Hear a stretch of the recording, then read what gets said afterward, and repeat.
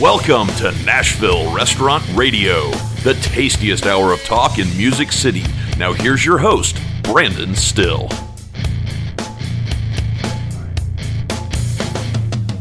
Hello, Music City, and welcome to Nashville Restaurant Radio, powered by Gordon Food Service. My name is Brandon Still, and I am your host.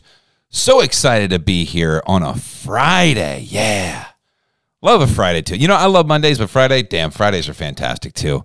I just wish it would cool down a little bit outside. My God.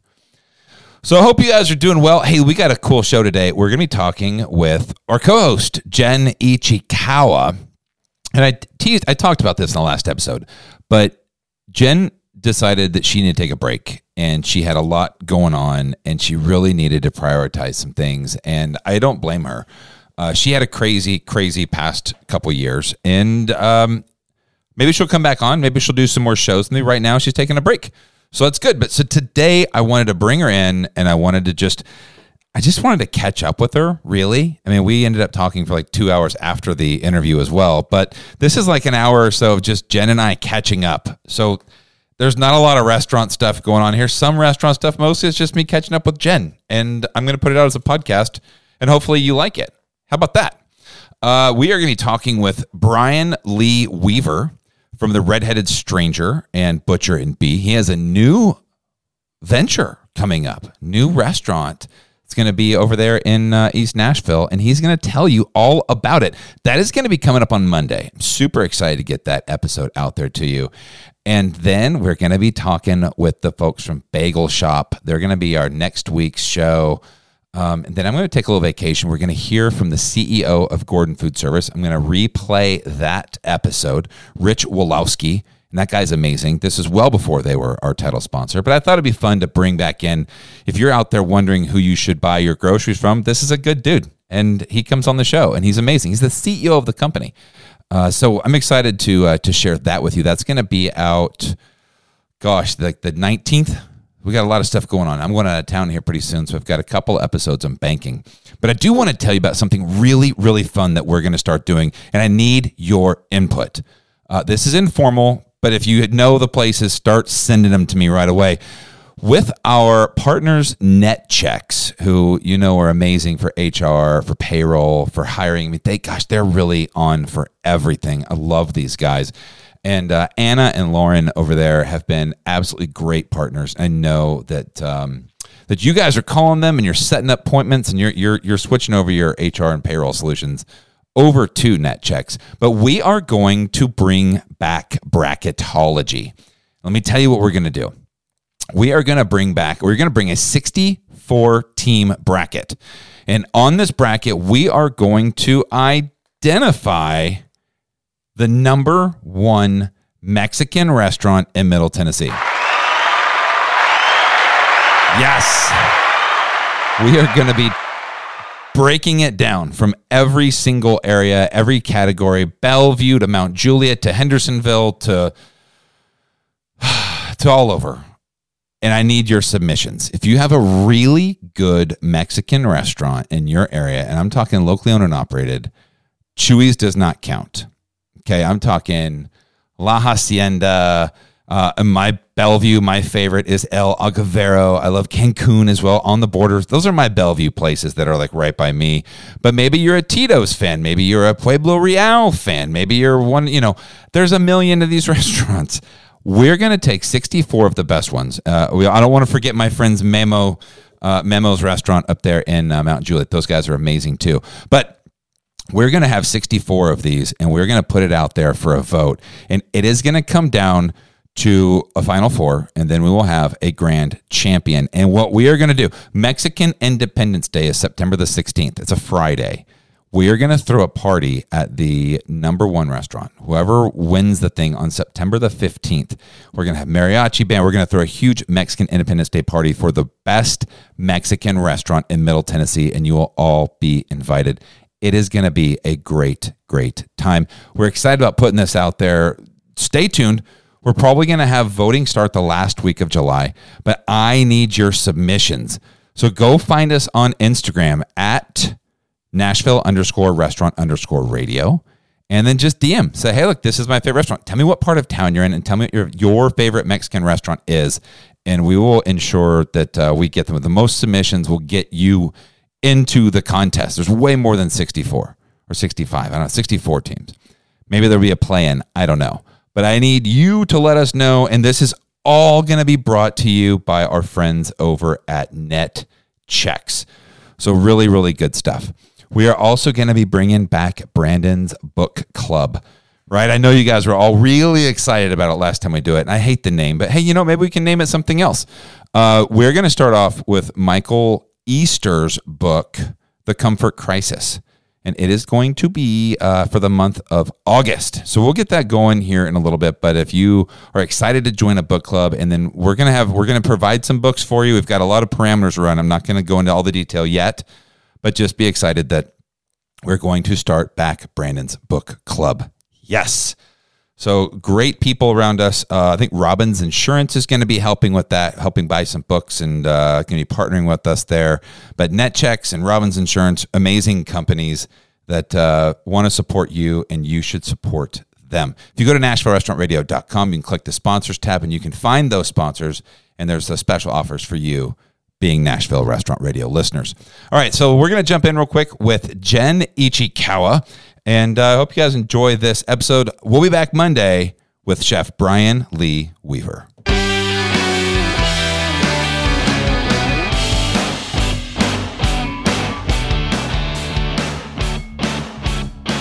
Super excited today to welcome in my co-host, Jen Ichikawa. I want to say co-host because you're not the former co-host. You're still the co-host to me. Okay. Does that work? Yeah, that's fine. Yes. I mean, this is a guest appearance right now, but yes, that's fine. You are on the other side of the table. You're not sitting. You normally sit next to me. I know, but you rearranged it, and so I was like, well, I'll just sit. Plus, I haven't seen you in a while, and it's better to talk. I feel like across instead of like sitting next to each other. Yeah, like the people nobody... that sit on the same side of the booth, like. See, I just miss you so much. I miss you too. I love doing interviews with people, and it's so much fun, but I miss your perspective. I miss just you. I just talked to Brian Lee Weaver, and he was like, where's Jen? And I'm like, you know what? She needed to take a little bit of time. I said she had some things she wanted to prioritize, mental health and just all of the things that you got to do. And I totally was here for it. And I'm excited to have her come back in today to be the guest on the show. But really, I just want to catch up with you. Right. Yeah, 2021 was a really emotionally exhausting year for me in a lot of ways. Having my husband got sober, and our kids were growing so fast. I feel like I'd never understood that idea of like, oh, the days are long, but the years are short. But it's true. It's their first year went by so quickly. And then I think about 6 months ago when we celebrated their first birthday, and that feels like so long ago. It does feel like so long ago. It feels like so long ago. And now they're a year and a half. And anyway, the development is wild. I was like stalking myself online. Do you ever do that where you just like, what do I look like to strangers? Like just check over your profile. Mm-mm. Okay, people do that. I'm pretty sure that I'm not like a lone soldier. No, here. I think you are. There's no way. There's no way. It's a thing I think people do. But anyway, I was just like getting my vibe, like what's happening here, right? So anyway, I was stalking myself, and I realized that I'd posted back in like February about Ezra walking for the first time, or like really committing to walking as opposed to like crawling. And I'm like, that was February? Because I feel like he's been like, now he runs everywhere and he's into everything. Noelle can like open doors. Like they've just grown so much that I'm like, that was only February. That feel also like as a country, we've gone through so much since then. Like it's just like a never ending new thing. And like so many emotions are poured into that new thing, whether it's my children or the country or my husband, whatever it is. It was just like, too much. I felt like there was no room for me anymore, and I needed to like carve out space for me. So I stepped back from a lot of things. Yeah, no, and that's a good explanation. Yeah. There it is. Yeah. So wasn't that you just didn't like doing the show and you hate me? Yeah, it was like a little bit that. No, I really needed to carve out space. And that's like finding a nanny that really works for us has been so great too. And did you find one? We did. We this is our second one. We started with one that like was a nice person. I just think wasn't the right fit for what we really needed. And that's kind of the hard thing about kids is that I'm learning is like, you don't know when you're fucking up. You don't know when you've made the wrong choice until you've already made it. So like that woman, it was super nice, but like it just wasn't the right fit for our family. But how could you know that when you start, right? Well, it's like anybody you hire to do anything. Yeah. They're going to put their best foot forward on the front end. And until they actually do the job, you don't know what they're capable of. But like you also don't know what you're looking for exactly, right? Like we had an idea of what we thought we were looking for. And that wasn't it. And so then we had to we spent a couple weeks like really thinking about it and like putting together, because I'm a list person. So we like would put together lists and stuff. And anyway, it just all fell to like, okay, well, we should start the search for a new person. And so we found this like amazing woman who I love so much. And we have a lot of mutual friends, which also made me feel more comfortable. And they all had incredible things, reference checks and stuff like that. They all had like incredible things to say about her. And so now I feel more comfortable leaving them with her. And she's only with them like 2 nights a week and one day. And my one day I like grocery shop alone, which is, if you don't know that that's like pleasurable, it's pleasurable. I was just about to say, like, these are the things that people don't, you get so much unsolicited advice when you're pregnant. Yeah. They're like, these are the things like after you have the kid, you're like, oh yeah, you guys were right. Yeah. Like the people that would tell you stuff, you're like, I get it, thanks. But until you walk through Target alone, and I don't know this thing because this is my wife's, because I do that stuff. Like Brian says the same thing. He's like, I grocery shop alone all the time. I'm like, cool. Yeah. No, you don't understand. Like for her, when you go to the store with the kids, first of all, you spend an extra $100. That's ridiculous because they're like, they cannot stop grabbing. And you're just like, stop. Well, and Noelle is like, okay, I love my kid and I hope she never listens to this, but like, she's kind of a thief. So I don't know that she's pickpocketing, not people, but places, which I'd rather it be corporations and like individuals anyway. But like, truly, I'll be like, Noelle, like she stole from our church a couple weeks ago. It was an empty Play-Doh canister. They were fine, but I did have to bring her back and be like, this is not your toy. This is their toy. And they were like, it's okay. I'm like, I'm teaching a lesson. Yeah. That's what I have to do today to teach. And like, she's 18 months. I'm sure she's not like fully comprehending that that's not her toy, but like she just accidentally. So anyway, I'll look in the cart and suddenly there's like a payday or like something that she just needed to hold for the whole time, and now I'm buying because if I take it, there's a tantrum. So like, and you have to take it back in and do that, because when we teach our children, this is one of those big things that like you watch a video on social media. It's like the mom will get the kids to the car and they never rang up the payday that was in the bottom of the cart. Yeah, and she's like, oh, I guess that's their fault. Now we get one. Like those little things, just those little. It's a moment of truth that your kids see and they go, well, you don't go back in and pay for it. Why should I have to? Right. And it's like those tiny little things like, no, that's what you need to do every time. Yeah. And we're trying the gentle parenting route, which is like kind of this, I don't know if it's new or not. Like I've only been a mom for 18 months. I don't know if it's new, but it's new to me because all parenting is basically new to me. And it's like so hard because you have to figure out your own triggers in order to like deal with them.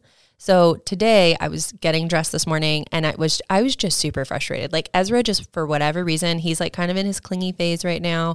And so he wants to be on me all the time, but so does Noelle. And so I have two, right? Like they both just want to be on mommy all the time. Well, mommy also has to like get your breakfast made and like brush her own teeth and like use the restroom and like put on clothes. Like mommy's a person outside of a couch, you know, like you're not just a couch. Right. So it's like, golly. So it was like a super frustrating morning. Anytime I put one of them down, it was just like. And if you're claustrophobic at all, having two kids like climb on you, it's like, yeah, just move. Just move stop. Out of the way. And like putting on my makeup was like a true testament to patience. So anyway, it was a whole thing. And I was like, okay, mommy is getting very triggered right now. Mommy is feeling very frustrated. Mommy is feeling very overwhelmed and I need you guys to just play with a toy. So we like turned off Miss Rachel is the YouTube show they watch all the time that they love. We turned off Miss Rachel because I was getting in sensory overload. So we had to turn off. That's a real thing. That's a real thing. So God I had to bless. I can't handle it sometimes. No, it was too much. So we turned off Miss Rachel and then we gave them each. Noelle really likes stacking and like building. So I gave her like a building toy. Ezra really likes his ducky stuffed animal. So he got his stuffed animal and I was like, Mommy needs a couple. It did not work. So I went back to Miss Rachel, but I went to the Christmas episode, which for them is like, they're really into Christmas, which is cool because we named our kid Noelle because I'm really into Christmas, right? So it was like full circle, like fantastic. I love that you love Jingle Bells, but we sing it 47 times a day, every day. My wife would love that. No, it's so great. It's Can we sing Jingle Bells, please? I love that she loves it. So anyway, I turned on the Christmas episode and then was kind of counting down the minutes till the nanny came because I was like, Mommy needs a break. And now you're here. Yeah. Yeah. I did stop at Starbucks. Like I left a little early to stop at Starbucks and just like breathe for a minute by myself. But yeah. We'll take a deep breath. Welcome. Just take a I went to Dude Perfect. Yeah. Do you know what that is? I don't. I saw your post and I like clicked on what that was and I was like, is this a concert or is it a magician? Like I wasn't fully sure. So I had a lot of firsts during this. So this is like, it's at Bridgestone Arena. Okay. Looked huge. There's a huge stage. Yeah. Right. And these are 5 dudes who did trick basketball shots. Like 13 years ago, they went like to the top of a big building and they set a basketball goal at the bottom and they kept throwing balls off till they made one. And the video went viral, multi-million hits and whatever. And then it was like on the Late Show and like they were on Letterman or it was something like, what? Like really? Sure. And they just blew up and then they decided, hey, look, let's just do this for a living. So now these 5 guys just shoot viral videos. They think of the craziest stuff you could do. And it's called Dude Perfect. Okay. Based on the first time that they did one of these shots, the guy had the camera set up and he goes, how's it looking? He goes, dude, it's perfect. They're like, dude, perfect. That's what it's called, dude. So it's a guy thing. Sure. There was not a lot of young girls there. It was all kids. But it was the first event that I've been to like that. Okay, so I've been to 1,000 concerts. Right. Have you ever been to a concert that started on time? No. You go to a show and the show says starts at 8, fully not anticipating to see the headliner till like 9:30. Broadway usually starts on time. I'm talking about like a concert. Like you go to the arena to see, John Mayer. Sure. He doesn't come on at 8. Right. The opening act doesn't come on till like 8:30. Yeah. And then you're not out of there till midnight. It's a whole thing. But you don't really give a shit because you're at a concert and you're hanging out with people. You're having a good time. Right. Well, at Dude Perfect, it started at 6. And at 6:01, the crowd was chanting. Like it was like loud clapping. They're chanting. The wave got started. And I was like, what the fuck is going on here? Like, it's 6:02. Like, calm down. I was like, oh, these are a bunch of impatient parents with children. You're right. Who are like, dude, it's 6. Let's go. Or children who are in that phase. Like a lot of my mom friends are in that phase with their kids right now where they're like, you said we do this at 9 and it's 9:01 and we're not doing it yet. It's like. That's what it was like. It was like, wow, the lack of patience in people in this room is incredible. And I thought, well, it's like 50 to 70% kids. Like 8-year-old kids have the patience of a flea. Yeah. It's not even a thing. And then also the other side of that was like the merch. To buy like merchandise was like the Jingle All the Way or the movie where like the people are fighting over different things. I love Jingle All the Way. And I just showed it to Brian for the first time last year. And he was like, I don't understand why this is an important movie for you. I don't understand why it's an important movie for you, but it's like no, it's just Christmas. Yeah, you have to watch it every year. It's one of the important ones. Oh, okay. Well, I don't. Okay, well, you're wrong. We watch Christmas Vacation. We have a bunch of them. Anyhow, you see adults out in public all the time. This is not a shocking thing. Right. You go to concerts and there's adults everywhere having a good time, having drinks, talking, being adults. When you go to an event like this and there's all the adults, they're in Mama Bear and Papa Bear stage. Right. They're not in, hey, we're adults having a good time. They're in the, my kid wants that. And it's like, whoa. Yeah. What happened here? Like, it's very protective parents of their kids. Sure. Like fighting for merchandise and, hey, sit down. My kid can't see. You know, it's like. I worked at Disney World. So that was like, that's every on day. Every day. It's like on full display. But I will say, Brian and I were, Kenji, I always forget that I call him Kenji on the podcast. His name is Brian Kenji. I just call him Brian. It's okay. You can call him either. Yeah. Anyway, Brian and I were talking about how like when I worked at Disney, I was 21. I was so 10 years ago, I was super judgmental about parents that had their kids on leashes because I was like, oh my God, like what are they doing? But I apologize. I get it. Oh. I totally get it. Like, I'm not saying we're going to be leash parents, but I'm not saying we're not. It's fully going to depend on where we are. We did a photo shoot the other day, like to celebrate them being 1.5 and Brian having a year sober. So it was all within like a 2-week span. And I couldn't, like, it's 2 kids, 3 adults, right? Like, we have a photographer. He's an adult. He's busy. He's working. Brian and I are like trying to wrangle the children. Ezra, if you put him, he hates outdoors. So if you put him in one spot, he'll stay there. But like Noelle, oh my God, that kid was everywhere. The fact that we have any photos of her is actually shocking. And I was like, if we had a leash though, like obviously we'd have to edit out the leash in the photos. But like,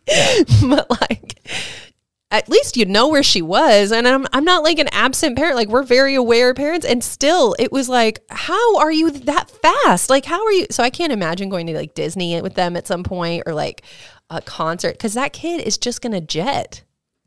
Ezra will not. Noelle will. Isn't it crazy how different they can be?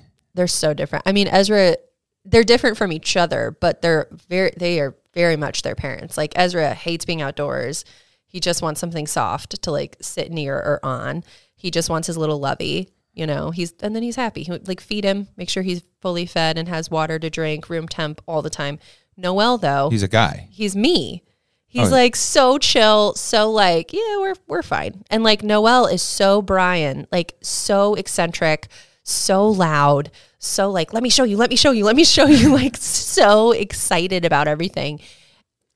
She's attention span is nowhere near like even a flea. Like it's just, anyway, she's all Brian. And it's so it's funny that we got like the boy and girl versions of ourselves so far. I mean, they have a lot of time to grow. And they're opposite. Like the boy is like you, the girl's like him. Yeah. That's weird. It's so weird. And then they have these like big heads of curls that we're a little confused by. Yeah. Right? Have you I mean, you saw their hair. It's so curly. It's strange. We assume it's the Jewish like passing down. You never heard about like Jew froze? Yeah. Yeah. We assume it's like that, but because it's certainly not their Japanese descent. No. So that's all. Well, I mean, I don't know. I don't know how. His whole family has black, super straight hair. Well, then yes, not him. Yeah, I think it's not him. I think it's you. I think it's probably me. How's work going? You are working currently at the Cork and Cow. Yeah. At night times. Yeah. But you're not working today. No, we're closed. We close every summer for the 4th of July for like 4 or 5 days. That's amazing. Yeah, he also does it in the winter. But I can't remember what time in the winter. I feel like it's around Thanksgiving. I feel like that week is when we're closed. But anyway, he does it twice a year, every year to like Jason McConnell to give everybody just some space and breathing room. And I've been there before. Like I'm back. And so we realized it's 6 years on and off I've been there. And it's just home to me. It's just like such a special, safe place. All the people that work there like are still there, you know. Like, well, I think it's cool because that's a testament to like the ecosystem, you know, and I think that a lot of that's culture. And there's culture at all places, and sometimes you fit really well in that culture, and sometimes it's like a little bit different. Like I think at Maribol was just one of those experiences that you were just kind of like, I don't know, like this is not my thing. And I think that there like is your thing. It is, yeah. And it's funny because at Maribol you can point to like many people that it is very much their thing that have been there for years and years and years. And when you lose them, right? Like Vernon is a good example. Like that was gut wrenching. Like everybody was sad. Vernon was sad. That was awful. But now, like going back to Cork and Cow, it's like, oh right, like I forgot. And I mean, we were talking a little bit. Like I'm not, intellectually stimulated in what I currently do. Like I'm just waiting tables again. However, it is like coming from management back to it is different than it was the first time, because the first time I hadn't had that experience. So that's a different perspective for me, which is kind of fun. How has that changed? It's just, I'd say it depends on the day. Cause like there are like, I don't know. It just depends. I think You see the bigger picture a little bit more? Yeah, or like ways I messed up that used to feel really big to me because I didn't know what else was going on in like the sphere of it, whatever. They don't feel as big to me now. I still feel really bad when I mess up. Like I rang in a really expensive steak and it was not that one. They wanted a different one. And I was like, but the kitchen of course already made it. I was like, I'm so sorry. So like stuff like that I feel bad about. However, I also know that that's not that big a deal in the, like it sucks in the moment, but it's not that big a deal. So like, shit happens. I mean, like, yeah. And like, it's an honest mistake. Yeah. And so stuff like that. But for me, like the reason I think it works so well to be there is because everybody is kind of on the same spectrum. Like everybody there is just, not that we all share the same beliefs, we don't, but like service wise we do. And so it's really helpful to be like, oh, I firmly trust this person. Like there was one night where Ezra was having an asthma attack, we're not sure what it was. Oh no. And I had to leave work at 7. Like I was in the middle of tables and I was like, I have to go. We called 911. It was the whole thing. It was very scary. And I had to leave.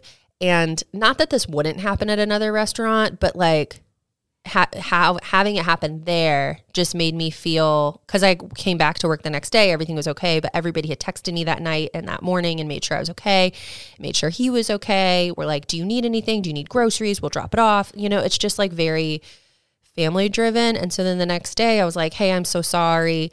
I didn't mean to like, then they're short staffed. Everyone's picking up tables and like, yeah. And then picking up tables you're currently working when you left. Like, yeah. So like, and everybody was like, oh, it's totally okay. Like, don't worry about it at all. We all did fine. Do you need anything? Are you okay? You want a coffee? Like we're just all very like supportive of each other in a way that I haven't experienced as a service staff in a long time, except for the last time I was there. And I'm like, I remember that now that I'm there, and the management team is so lovely. And those are all, they're all like my close friends. Yeah. They were all like in our wedding, at my birthdays, like, so Jason too. And so it's just special to be back there. Like I never feel like I'm not doing enough or I'm too much for somebody or I'm not enough for somebody. Like I don't have to question that. And I get to just leave. Like, at the end, like if I don't like a table, which happens, they're only there for like 2 hours. If they suck, they're there for 4 hours, right? Like if they're like, we're campers. Well, but still, that's a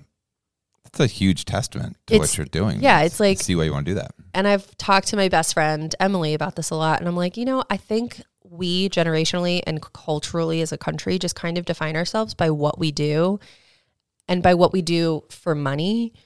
And I don't need to do that.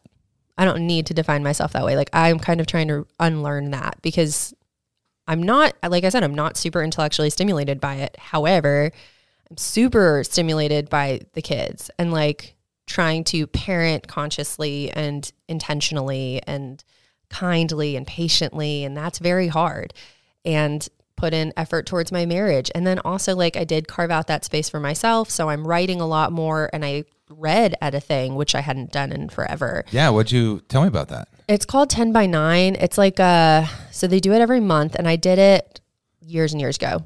But they do it every month, and it's 9 strangers get up and tell a story for 10 minutes, and they have a theme every month.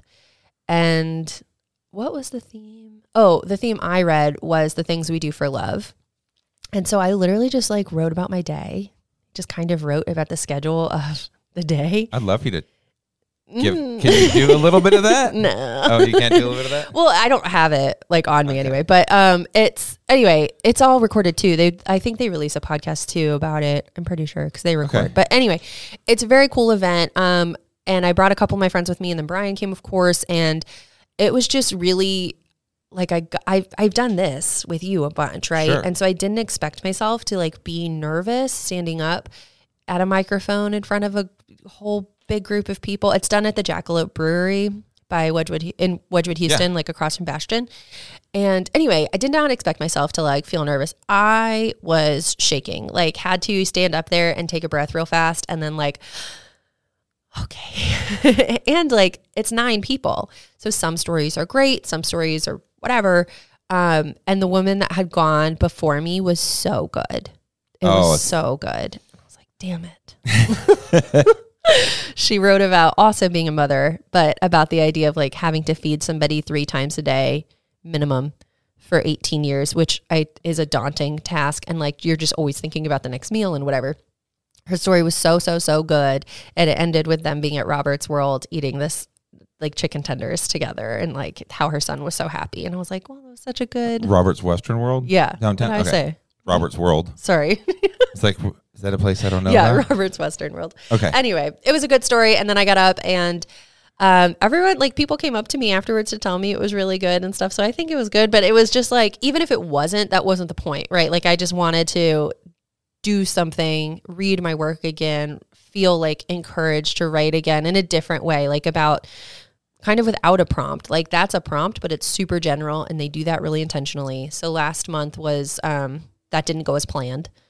That could be about anything, right? So they do that every month of like just these really vague things and the stories are all over the place and it's just a really nice thing. So I did that for the first time in I think 5 or 6 years.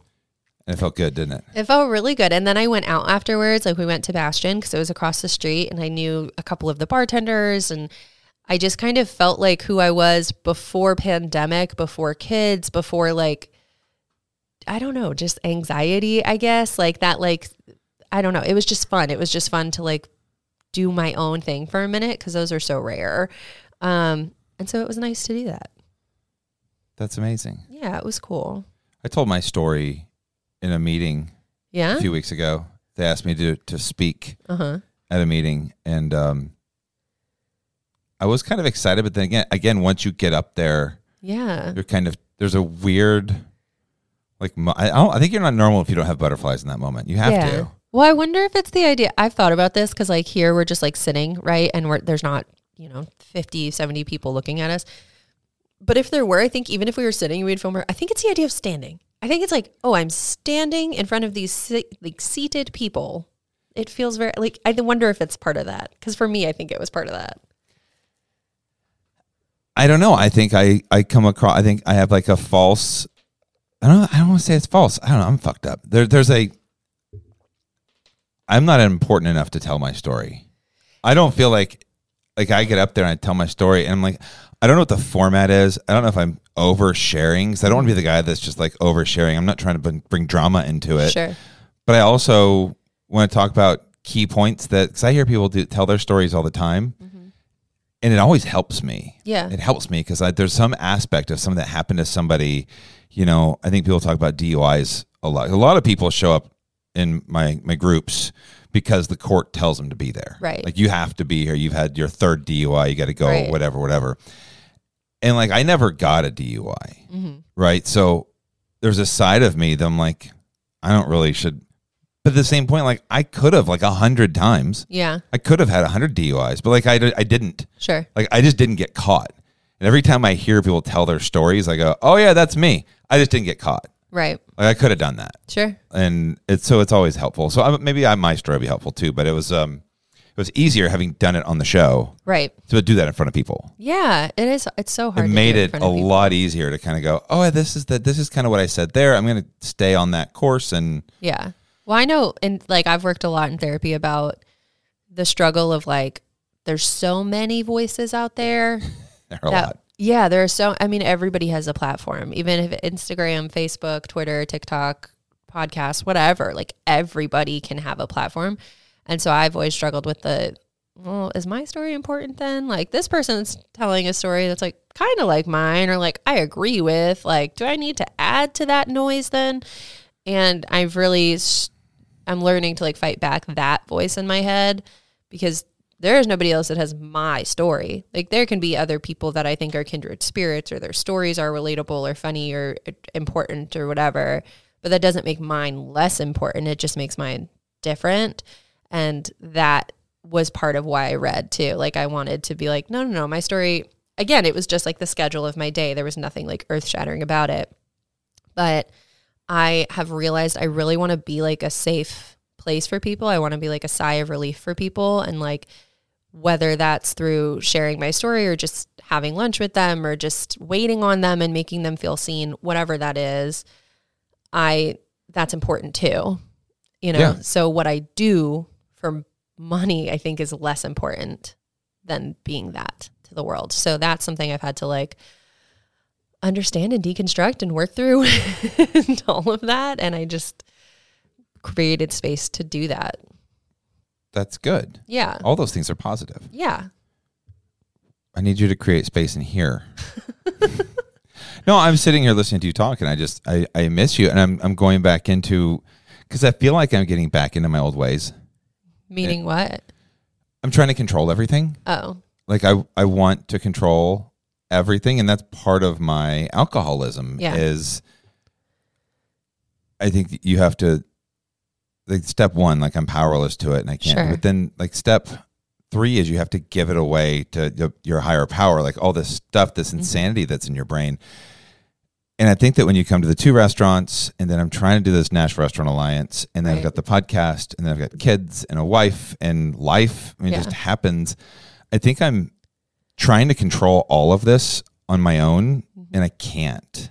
And I'm constantly finding myself in a place where I'm like frustrated or short, and what I'm not doing is forming deeper connections. Mm-hmm. I feel like I kind of am, but I'm not in the restaurants as much anymore, so I'm not able to like really form good connections with people. And then I miss you because you were like the person that I could just I actually laughed at the other day. You texted me because we were going to do this last week, and then you were like, oh my God, I forgot I had this thing and I can't do it. I have to cancel everything. And I'm like, oh, he does miss me because for sure. I was like also half a calendar for you because we worked at the same place. Well, I think it's just I don't have time to build.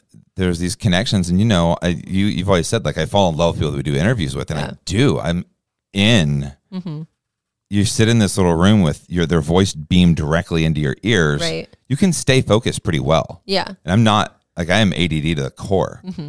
Like I can do that, and it's fun to do that. But then people leave, and I'm like, I'm by myself again. Right. And I can't just like call them, and I don't know. I guess I'm lacking like really strong connections. Sure. And I think that's part of it. And then I'm trying to keep all of this stuff going at one time, and I'm like, I can't. Mm-hmm. So I find myself falling back into those old ways. I'm not drinking or anything. I know. But it's like they always said that there's the reason why you drink. There's a reason. Drinking isn't your problem. It was the solution. Right. I feel like that problem is like, and I'm not working the steps. I'm not calling my sponsor. I'm going to meetings, but I'm not like doing all the things. Sure. I think you were somebody to me that like I could always talk to and tell you what's on my mind, and you give me good, honest feedback, and I just miss that. Well, you can still do that whether I'm here or not. True. You can certainly still do that. But you also are like a project accumulator. Like you are very good at like, I think our dynamic worked in the restaurants because you were really good at thinking about what you wanted, and I would be like really good at figuring out how to make that happen. Well, I was a visionary and you were an integrator. Yeah, so that worked, and I assume you don't have, I don't know, I haven't been in the restaurants and I don't. Yeah, I assume you don't have that. And so that's hard too, because then you're like, oh, but I have all these things I want to do, but I have to get them out on, you're also not a list person, and I am. So I would list. I'm a list person. I'm just not good at it. Well, you don't keep them in one place. You'll like write it on a piece of paper, and then it's like, where'd that piece of paper go? I have it on my phone. I do the notes thing on my phone now, which is good because it's always with me. Yeah. But anyway, I just feel like, so having like, that's always hard because you are so good at starting a thing and you really want it to work and you really want to do it. And then, it's a lot of things then. I'm finding this out. Yeah. That how integral your position was to really cull all of the shit that comes out of my head into, this one's doable, this one's not. I'm going to focus on this one. And then you would follow me a couple of days later and go, okay, so when you had this idea, I did some research on it. I found out we can do this. Let's do this and let's not do that. Like the farmer's market. Yeah. We really wanted to do that. I made pretty good progress on that. It just didn't work. Yeah. Yeah. But we do have a lot of ideas. That's the problem I'm having right now. Yeah. Is I'm the integrator. Right. And Steven's our visionary. Right. But my brain can't stop coming with ideas. Sure. And there's nobody that can take the ideas that I have and do anything with them. Right. And so that also is another frustrating thing for me. Yeah.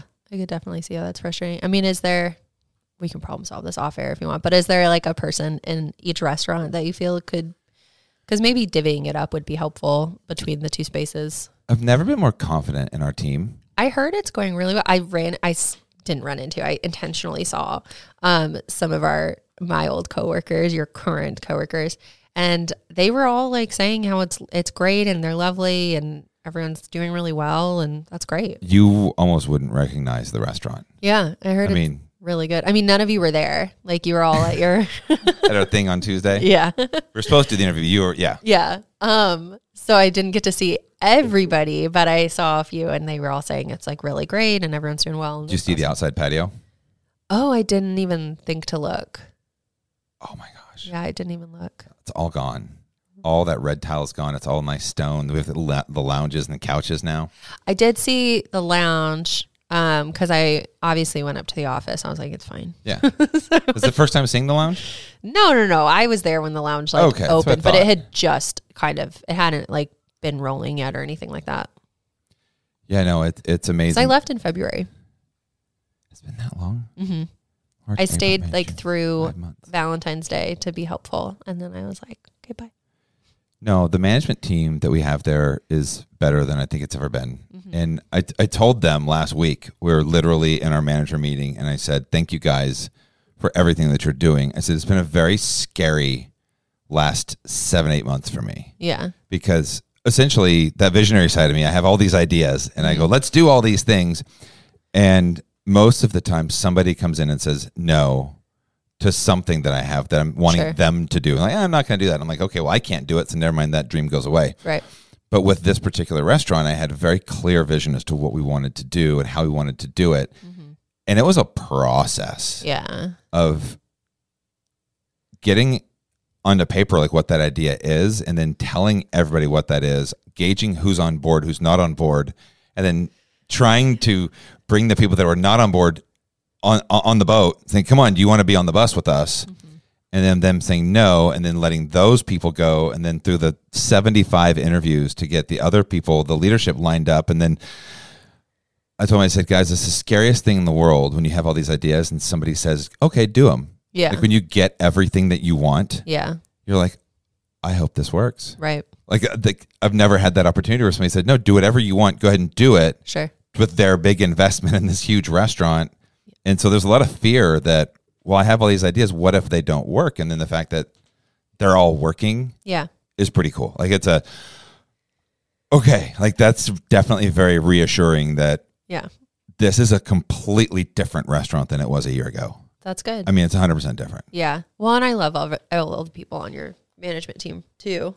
We have a pretty cool team, and they're all so incredibly different. I think that's the main thing, is that they're all so incredibly different, right? Like personalities, but they all have the same goal. Yeah. So it's like, it's not like there's just one way that we're doing it. Right. It's like there's a bunch of different ways, and we're all listening to each other's ways, and we're kind of adapting to each other, which I think is really exciting. Yeah. That's how I feel at Cork. Just, I needed to find my own. Yeah, no. Yeah. I totally get it. Totally get it. We're going to take a quick break to hear a word from our sponsors. Hey guys, we're talking about Maintain IQ for restaurants. Now, I've been telling you personal stories about how this has worked for me in my restaurants. But let me tell you, he sent me a fact sheet. Maintain IQ is a modern digital checklist system that simplifies your operations. It's designed specifically for restaurants. You can standardize, track, and manage food safety procedures, temp logs, daily checklists, preventative maintenance, and ongoing repairs. Managers will save up to 10 hours per week. You reduce repair and maintenance spend by $5,000 a year. Staff will know what to do, how to do it, and when to do it. Everything is digitally recorded. You minimize liability by ensuring safety, cleaning, and compliance standards are upheld. Wow. If any of those things are things that you would like to be a part of, you need to check out Maintain IQ. Give Will Jockson a call. His number is 888-534-0261. And if you call and have a demo scheduled and do the demo, I will give you a free t-shirt or a hat. Just DM me and let me know how it goes. I'm so excited about Maintain IQ. You know, we've also been talking about introducing you to new technology, and GoTab is the solution for everything.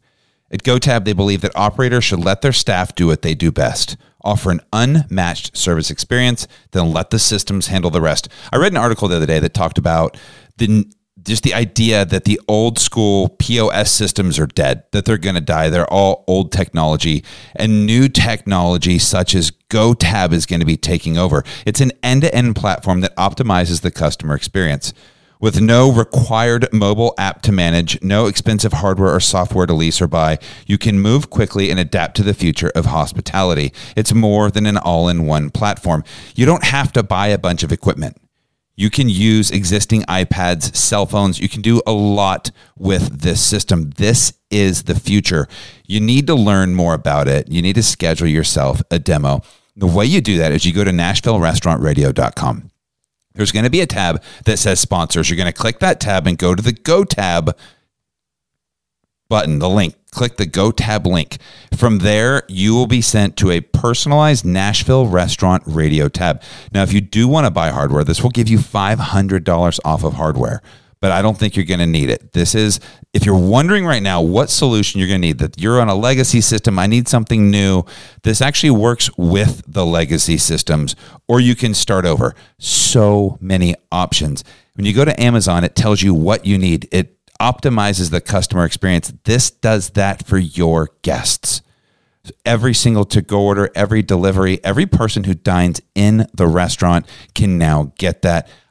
Don't know why you haven't signed up yet, but if you do, I will do the same thing as Maintain IQ. If you sign up for a demo, I will give you a free hat or free shirt, your choice, and I will deliver them to you personally. Just send me a DM and let me know when it's scheduled for.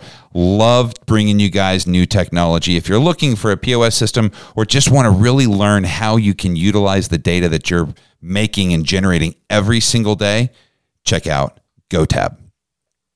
I also want to talk to you about Charpier's Bakery. Aaron Moso is just an amazing human being, and they're local. They're right they're right off the White Bridge Road area. So they're in Nashville. They've been in Nashville for 36 years, delivering fresh baked bread to local restaurants 6 days a week.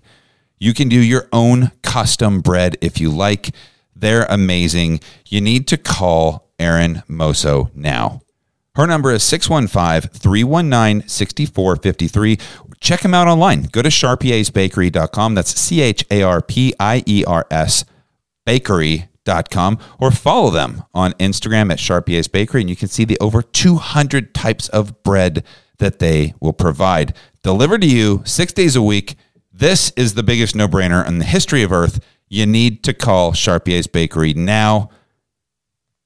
Do it. So yesterday was 4th of July. Yeah. This episode's going to come out probably on the 8th. Okay. 7th, right? That'll be Friday, this Friday. Gotcha. Today is Tuesday. Right. For those of you who are following along with the days. Yesterday was 4th of July. We kept saying, like, I feel like it's hard to celebrate Independence Day when all of our rights, not all of our rights, but when rights are being taken away. A lot of my rights, yeah. Oh, so my wife said, it's hard for me to celebrate our nation's independence when I don't have autonomy over my own body. Yeah. Yeah. Yeah, that whole thing was really pretty heartbreaking for me. And that's for a lot of people, yeah. I struggled with, I was very emotionally affected by the shooting in Texas a month ago. When was that? Too recent, but so much has happened, right? So that was really gut-wrenching. And I just kind of sobbed for a few days about it. And Brian and I talked a lot about the fear of sending our kids to school and if we want to make that choice or not. And then this happened. And there were shootings in between there. There was the Chattanooga one. There was, or was it Knoxville? There was one yesterday. Yeah, there was one yesterday. Outside of Chicago. And then there was that unarmed black man that was killed again by police, shot 60 times, and they still handcuffed him after he was passed. It's just, there's so much sadness and grief in being an American, I think. And if there's just pride, then those aren't people I'm normally friends with, because I don't know what there is to be proud of right now. So we didn't. Brian has always called me an expatriate. I've never bought into like the nationalism idea. I've never thought we were the best country. Because I was born in 1990. I grew up like 9/11 I was aware of. I was 11 or 10, 11 when that happened. So to me, that's a really pivotal moment in like, oh, okay, well, we come together. And then after that was the recession, and then essentially another. And like all of the big things that have happened as I was growing up as a millennial, which like a lot of millennials talk about, right? Of like, well, we've seen all these unprecedented times our entire life. So I think our group has never felt secure in the future. We had a hard time getting jobs out of college due to the recession.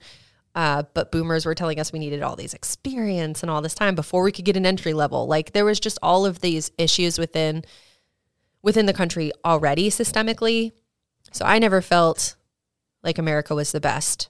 And it's not trying to like fight that. Like it's just like going backwards. Yeah. And it's scary having a daughter. It's scary. Like all of it is very scary. And yeah, pretty gut wrenching. So even on like Soy's Instagram page, I try not to put my own personal opinion on it too much because I'm not the sole owner, right? Like not that they disagree, but still it is like, I think businesses have a hard time of figuring out what to say in all of these things because we've now made businesses to have a voice, which I don't think is a bad thing. I think it's important you know where you spend your money and all of that. But I do have a hard time with that every so often as representative of the company. So even with Soy, I just posted that like we were closed and I didn't do a 4th of July post because I was like, I don't think that that's necessary. It's necessary. Everyone knows that we're closed. Yeah. I don't think it's necessary to like wish everybody a happy 4th. And, you know, I struggle with being hopeful or finding hope in the future of the country. I struggle with that a lot. But I hope that it gets there. I don't know. I don't know how to fix it. It feels like an overwhelming problem. It is. It's a very overwhelming problem. And it's like, how do you? I think that's the thing that it's funny because my whole feed is people that are angry. Yeah. Mostly mine too. Yeah, which is good. And my wife is angry because her feed is different because she has a lot of friends from like her, you know, she grew up in White House in Lebanon. And sure. She goes up there's just people that are just saying crazy stuff right now. Like, yeah. God wins. And it's like, what? Yeah. God wins? Yeah. How is this a thing? And I go, not my feed. My feed is about people who are afraid of what's next. Yeah. It's not even a like, well, like, how do we rise up against this thing right now? Yeah. And I don't know the answer to that. I think as we talk about it, I think that's why I want to talk about it on the show. I don't know how to. I don't know it's such a big thing. I don't know that there's because it's so layered and they're all joined, right? So like right now, there's this woman I follow. I feel like I realized yesterday, I think I've been saying her name wrong. I always thought it was the Mama Attorney. Like that's what I thought her handle was. And then I realized it's the Mama, right? Like that is, and then it's just Turney. So I'm like, there's no way it's the Mama Attorney. Like the A has to be attached to that word. So I don't know if it's the Ma'am Attorney. I have no idea. Anyway. Is she an attorney? Yeah. Okay. And she's, she like mostly, she's super feminist. Like she's just very like aligned with everything I believe and I love her, but she's been really helpful in like what she's posting towards understanding what's going on, understanding the litigation behind what goes on because we are in a trigger ban state. So that's a big thing. Understanding how women can buy contraceptives as of now. Biden should be putting in an emergency order, but he's not. He can declare a national health emergency to make sure that contraceptives can go through the mail still, but he hasn't done it. So I don't know if he's going to. Doesn't seem like it. So I don't, but she's been really helpful information wise. And like, if you are a woman or have a uterus and are concerned about ectopic, miscarriage, what that litigation could look like against you, I would recommend following her. She is really like actionable. The Mom ways. Attorney? MOMMA? No, THEMAMATTORNEY.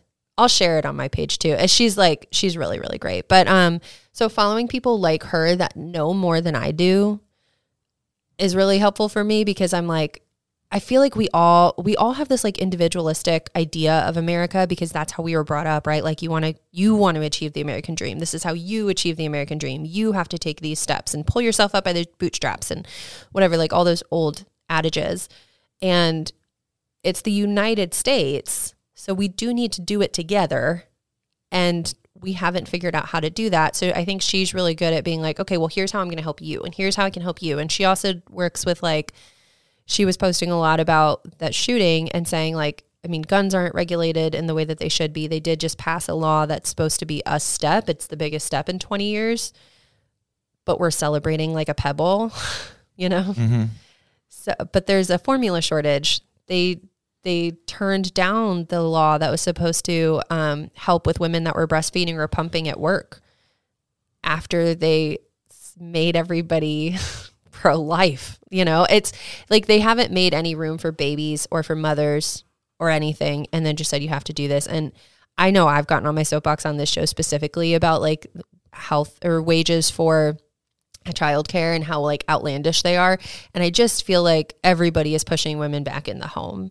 Like that's just what it feels like to me. It feels like everybody is like, no.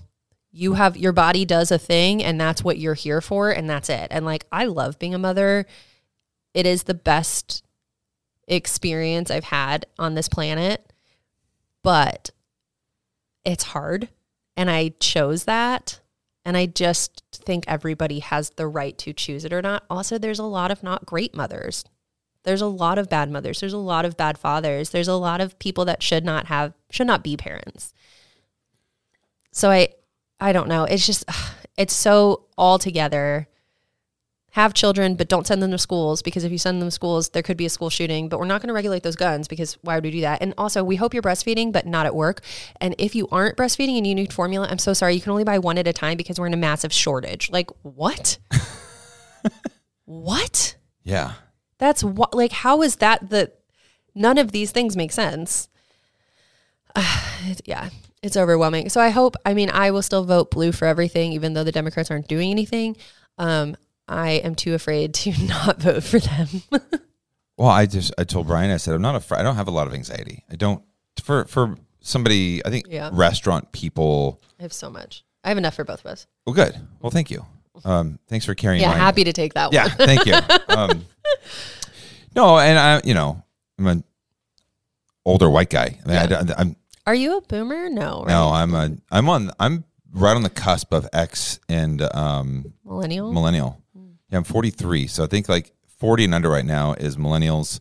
I'm like a couple years. I'm like the last generation of people that didn't grow up with computers. I didn't grow up with computers. They were introduced as I was introduced. Yeah, but like I'm saying, I was 10 when I was 11 when you were born. Yeah. But like when I was 15 in school, like Microsoft came out. Right. I didn't do anything in school when I was 10 years old for computers. We had these big black floppy disks that you put into a hard drive, floppy disks. and you'd play like Oregon Trail or something, or Mm-hmm. Then Carmen Sandiego came out. Man, it was like old school stuff. Sure. We had like Pac-Man. Mine was like, I grew up when those really cool Mac computers were out, like the Apple with all the colors on the back. Like see-through. Yeah, that was, and that was like such a big deal for our school to get those in the library, Nothing like that. We had the Commodore 64.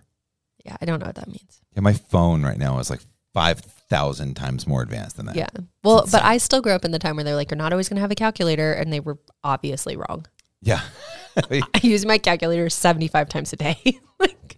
Well, now they've changed all the math. You can't just do 2 + 2 = 4. You have to do, if 2 was a banana and 2 was an apple, and you put a banana plus an apple, show your work. And it's like, what? Huh. Common Core math, that's a terrible representation of what it is.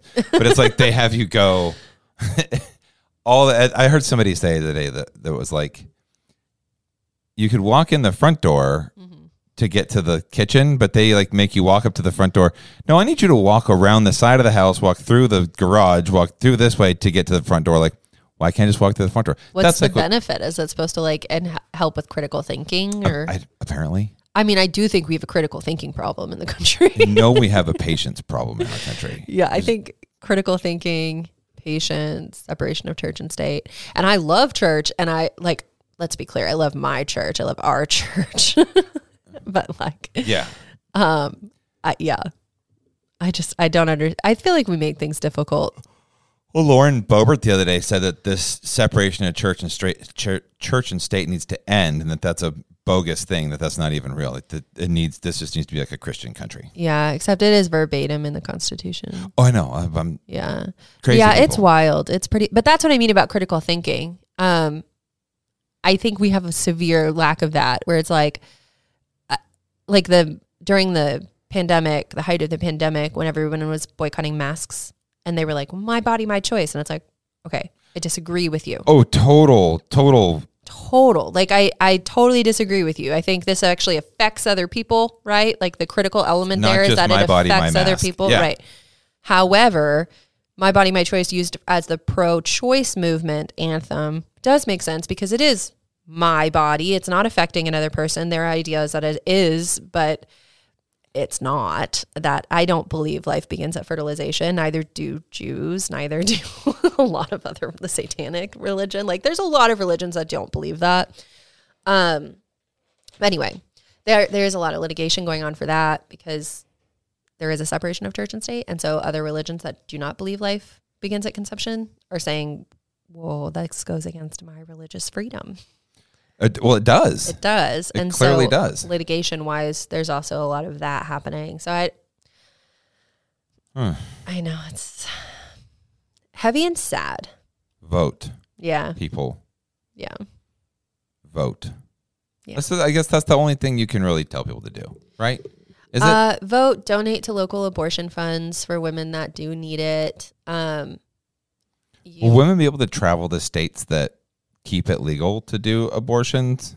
I don't know. I do know that they're saying if you do that, to delete your period tracker app so that the government, because they can pull those records of like your period tracking, they can pull the records of like your spending. So like I am not buying like tampons or pads or anything like through my credit card anymore. We're taking out cash and buying them at other places. Like, you can't send things through the mail right now. There's a lot of issues within that. So I think, yes, but we have to be very, very, very, very, very careful. Don't put anything in writing. Only tell people you super, super trust. Don't make sure nobody's recording anything. Like, there's so many. So even if you do get pregnant, you live in a state that is now legal. Mm-hmm. If you go to another state, they can say, you were pregnant. Where's your baby? Yeah. So you have to. God, that is messed up. Uh-huh. Like Louisiana's was really strict, and they can go after doctors. So now doctors are stalling like important medical procedures to talk with lawyers to see if they can do it, because ectopic pregnancies can endanger the life of a woman quickly. So can sepsis. Like if they go into sepsis, there's so many layers to it, and that's what I mean. Like the ramifications of what they did, of what the Supreme Court did, are bleeding everywhere now. And they know that. I just don't think that they care, which is a bummer. And Clarence Thomas, like, the only reason I think he didn't mention interracial marriage in all of those things that he said we should revisit, which was contraceptives and, what you do in the bedroom and who you do it with, and same-sex marriage, is because he's married to a white woman. I think otherwise they would fully come for interracial marriage. And, that directly affects us too. I don't even know what to say about that. Yeah, it's all scary. It's all scary and like kind of doomsday. And I don't know. I always think like this is the worst that it is. And I do think that. But I also think our country has gone through a lot of really dark periods, and there was always a dawn. And so I hope and pray for that dawn. Shit. I'm going to be depressed the rest of the day. Yeah. Well, aren't you glad you had me in? Yeah. Well, I've learned a lot here. I've learned a lot. I meant to tell you a story. I I was like, I need to remember to tell this to Brandon on air. So you don't like my car. You think I never said that. Okay. You've said things around that, right? I said it's small. Uh-huh. I said for you with twins, you need a bigger vehicle. Brian doesn't like my car either. So That's not me not liking your car. I just don't think it fits. Anyway, so I lost our car keys on Easter. I don't know how. I just like fully threw lost the car away. Like I just lost them totally. Whatever. Right? Brian cleaned my car yesterday too. Couldn't find them. So they're gone. Okay. So then I'm now using his car keys, which are spare. So that's it. If we lose this, we're really fucking damned. Okay. I last week could not find my car keys. And I'm like, oh my God, if I lost these again, Brian's going to flip out and I can't get to work. I was so panicked. The kids were hysterically crying. The nanny's like, let me help you look. I'm like, they're like climbing up me. Couldn't find them anywhere. I go outside. I'm like, I'm just going to go look in my car. I left on a Sunday. This is now Tuesday. Okay. A full day has passed. I go out to my car and they are sitting on top of my car. My car keys are. And I call Brian and I'm like, hey, I found the keys. Because of course I texted him panicked. Like, where are my keys, right? I tell him I find them. I take a picture. I send them to him on top of the car. And he goes, you know what that says to me? That nobody else wants your fucking car either.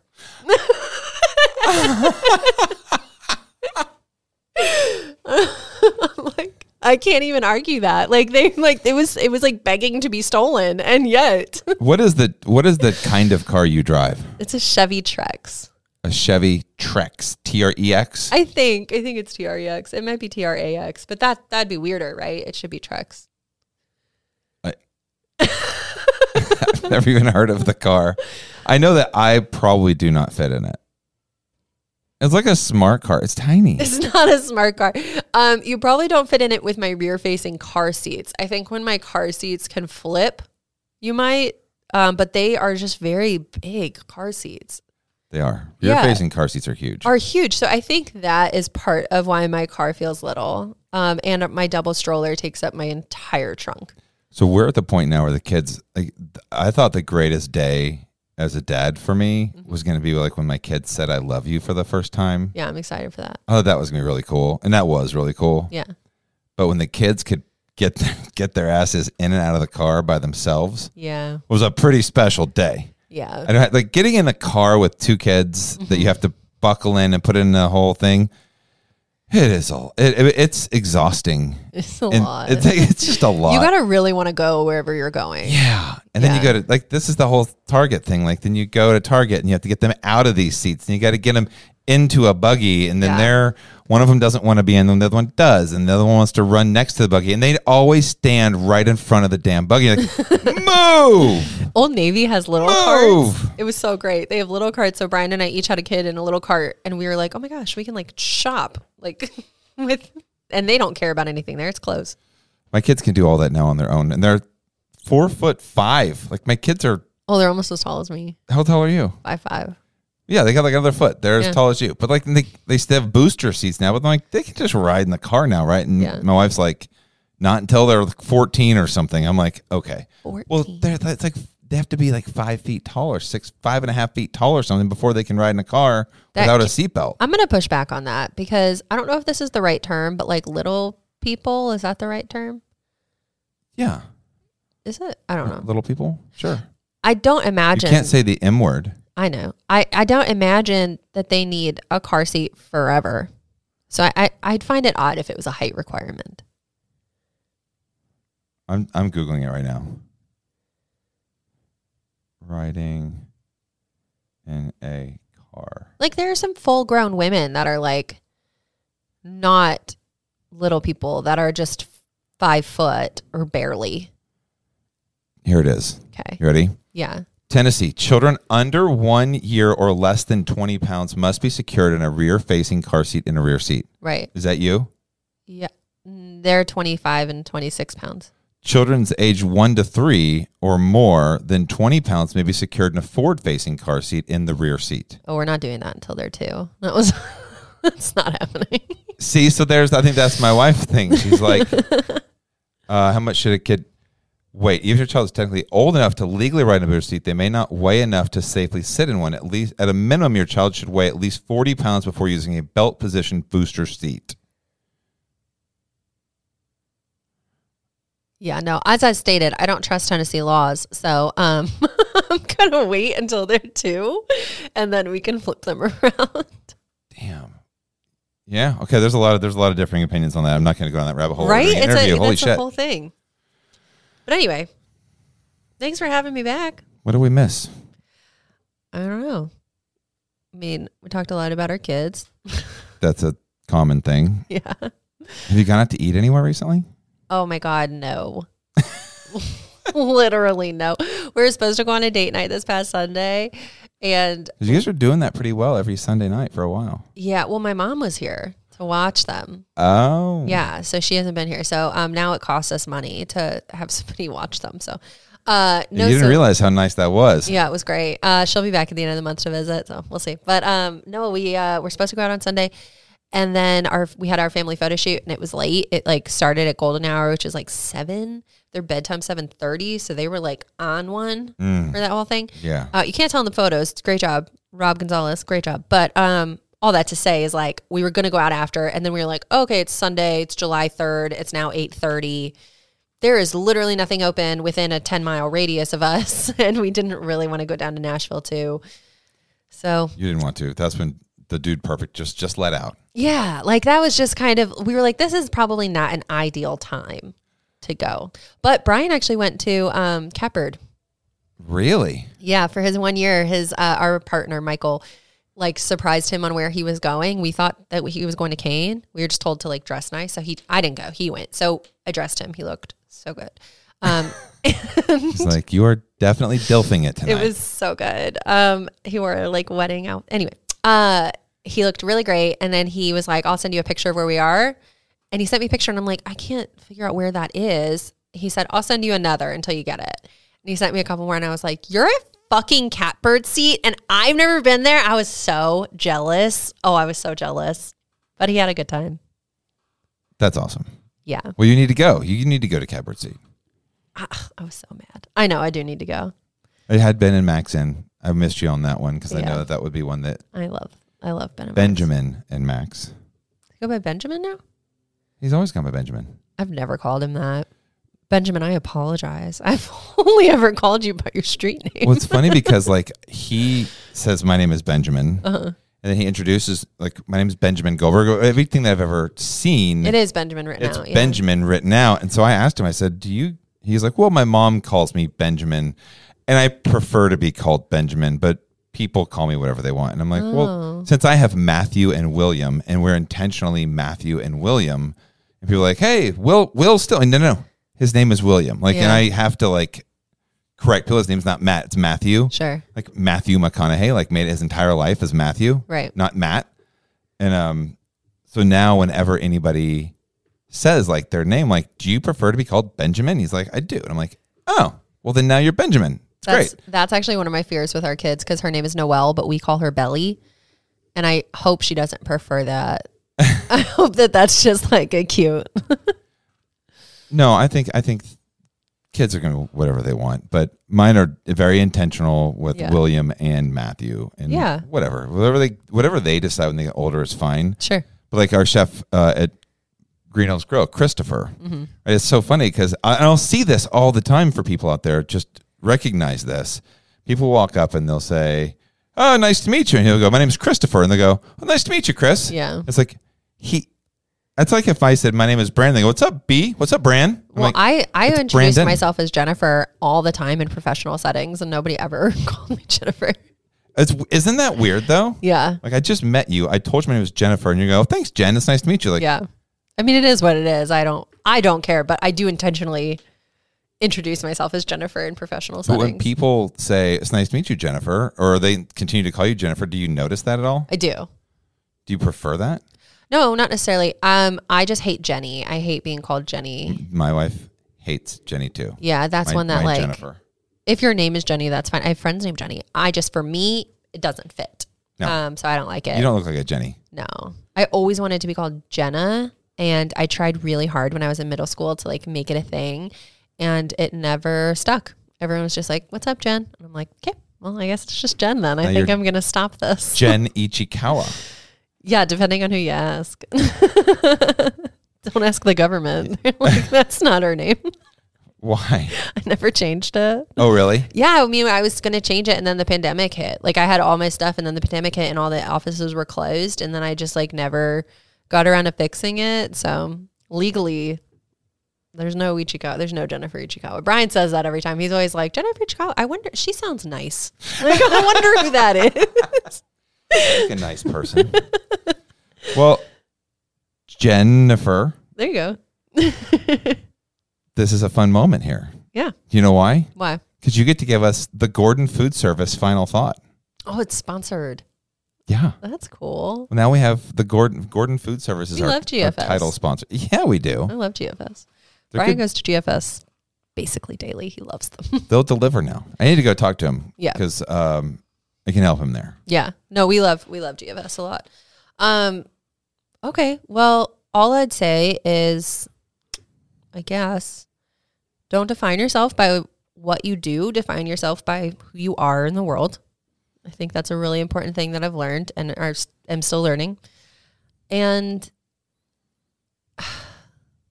just try to be kind to one another. I think we're all just here to walk each other home. And I think we forget that. And if we're kind and we vote for legislation that doesn't go against our own interests, then I think we'll all be better off and, love your neighbor. That's it. Okay. I love it. Yeah. It's good to see you. It's good to see you. I'm going to start scheduling interviews with you. Just say, will you be here on this day? Come on in. So now everybody knows, though. Now everybody knows that you're okay and that you haven't been on the show intentionally. Mm-hmm. We're not fighting. No, Brandon fired me. Well, I had Delia Joe Ramsey as a co-host, and I had Kelly Sutton as a co-host, then I had Jen Ichikawa as a co-host, and what am I doing over here, guys? And I understand that Delia was with Eater, so she had her thing, and then Kelly is now hosting the Grand Ole Opry, which is incredible. Yeah, I didn't leave to do anything better. I left to trim my life. Yes, but I'm just saying, I'm over here in my own head going, what am I doing wrong? Why? Yeah, it's you. But I wanted everybody to know that. No, yeah, it was an intentional choice on my part. But it would be really funny if I just all of a sudden was oh, also I started my own podcast. It's my own podcast. It's called Jen's Restaurant Radio. Yeah. Cisco's our big sponsor. I am. Do you know what I'm doing? I'm doing some pop-ups. Cool. I'll plug these really fast. Yeah. Is that we are Kayla Ellis from the Oak Steakhouse is going to have her own podcast. Cool. On Nashville Restaurant Radio. We're going to do 6 episodes. Nice. The first episode is going to air on July 16th. What is the Wednesday? Hold on. I'm going to tell you exactly what day to mark your calendars. So it's going to be Wednesday the 13th is her first show. Cool. She's going to be here today. I'm going to show her how to do all the stuff. Nice. And it's going to be kind of she has a name for it and everything, where she's going to be talking to people in the bar industry. Cool. So she's a beverage director for Oak and Oku, and she was an amazing interview, so much fun. And I thought, all these restaurants are doing pop-ups, and all the time I talk to people that are like, dude, I wanted to start a podcast. Right. And I'm like, why didn't you? Right. You should do it. And so I'm trying to find some really, and I've got the next 3 of them lined up. Cool. But my first pop-up is going to be Kayla Ellis doing bartenders talking. She's got Akinde Lagundier is going to be coming in, but she's got a bunch of people set up. A couple of her lead bartenders from Oku and Oak are going to be in. They're just going to talk about bar stuff. Cool. And really bartenders and issues that bartenders are facing and just kind of that side of the world, because I'm just not that great at it. Well, you don't drink. I don't drink, and I haven't bartended in 15 years. Yeah. And that's not to say I don't care, don't respect none of that stuff. But every time I interview somebody who's a bartender, I'm like, I wish somebody who knew more about this could interview you. Right. I love talking about leadership, and I love talking about visionary. What are you doing next? What do you see coming down? Hearing what other people's process is. But as far as the bar stuff, I'm I want to represent that side of the industry really well. Right. And I think she'll do a really good job. And if she does if the 6 episodes take off, then maybe we do more. But right now we're just doing 6. And then Benjamin and Max have said they're going to come on and they will do 6. Cool. They interview all of their chefs from their restaurants. Cool. I thought that would be kind of a fun thing. Yeah, that'll be fun. I've got a lot of different. I want to do every Wednesday, and I want to do a pop-up episode. So that'll start July 13th, and then you'll have a Monday and a Wednesday episode every week, and that Wednesday episode will be something completely different. Yeah. Yeah, I'm excited about that. Yeah, that's awesome. Good. So whenever you want to do your pop-up, let me know. We'll do the Jen Funt Ichikawa question mark? Yeah. Jen Funt Ichikawa? I don't get it. All right. Well, thanks for coming in today. And there's your update, everybody. There's your update. We'll talk to you later. Bye. Well, holy cow, that was a fun interview. Thank you, Jen, for coming back in studio and getting us caught up. You may have hated that episode. I thoroughly loved hanging out with Jen, and every time that I get to hang out with Jen, I feel enlightened and I feel happy and I feel all the things because she is an amazing human. Thank you, Jen, for joining the show again, and I can't wait for another day when we can do interviews together because you're awesome. I hope that you out there are doing great. Again, send me your favorite Mexican restaurants. I need to know. We're going to do a bracket. You're going to be able to vote. Hopefully this thing gets pretty intense. I'm pretty excited. So thank you guys for listening today. Hope that you guys are being safe. Have a wonderful weekend. We will see you Monday with Chef Brian Lee Weaver. Love you guys. Bye.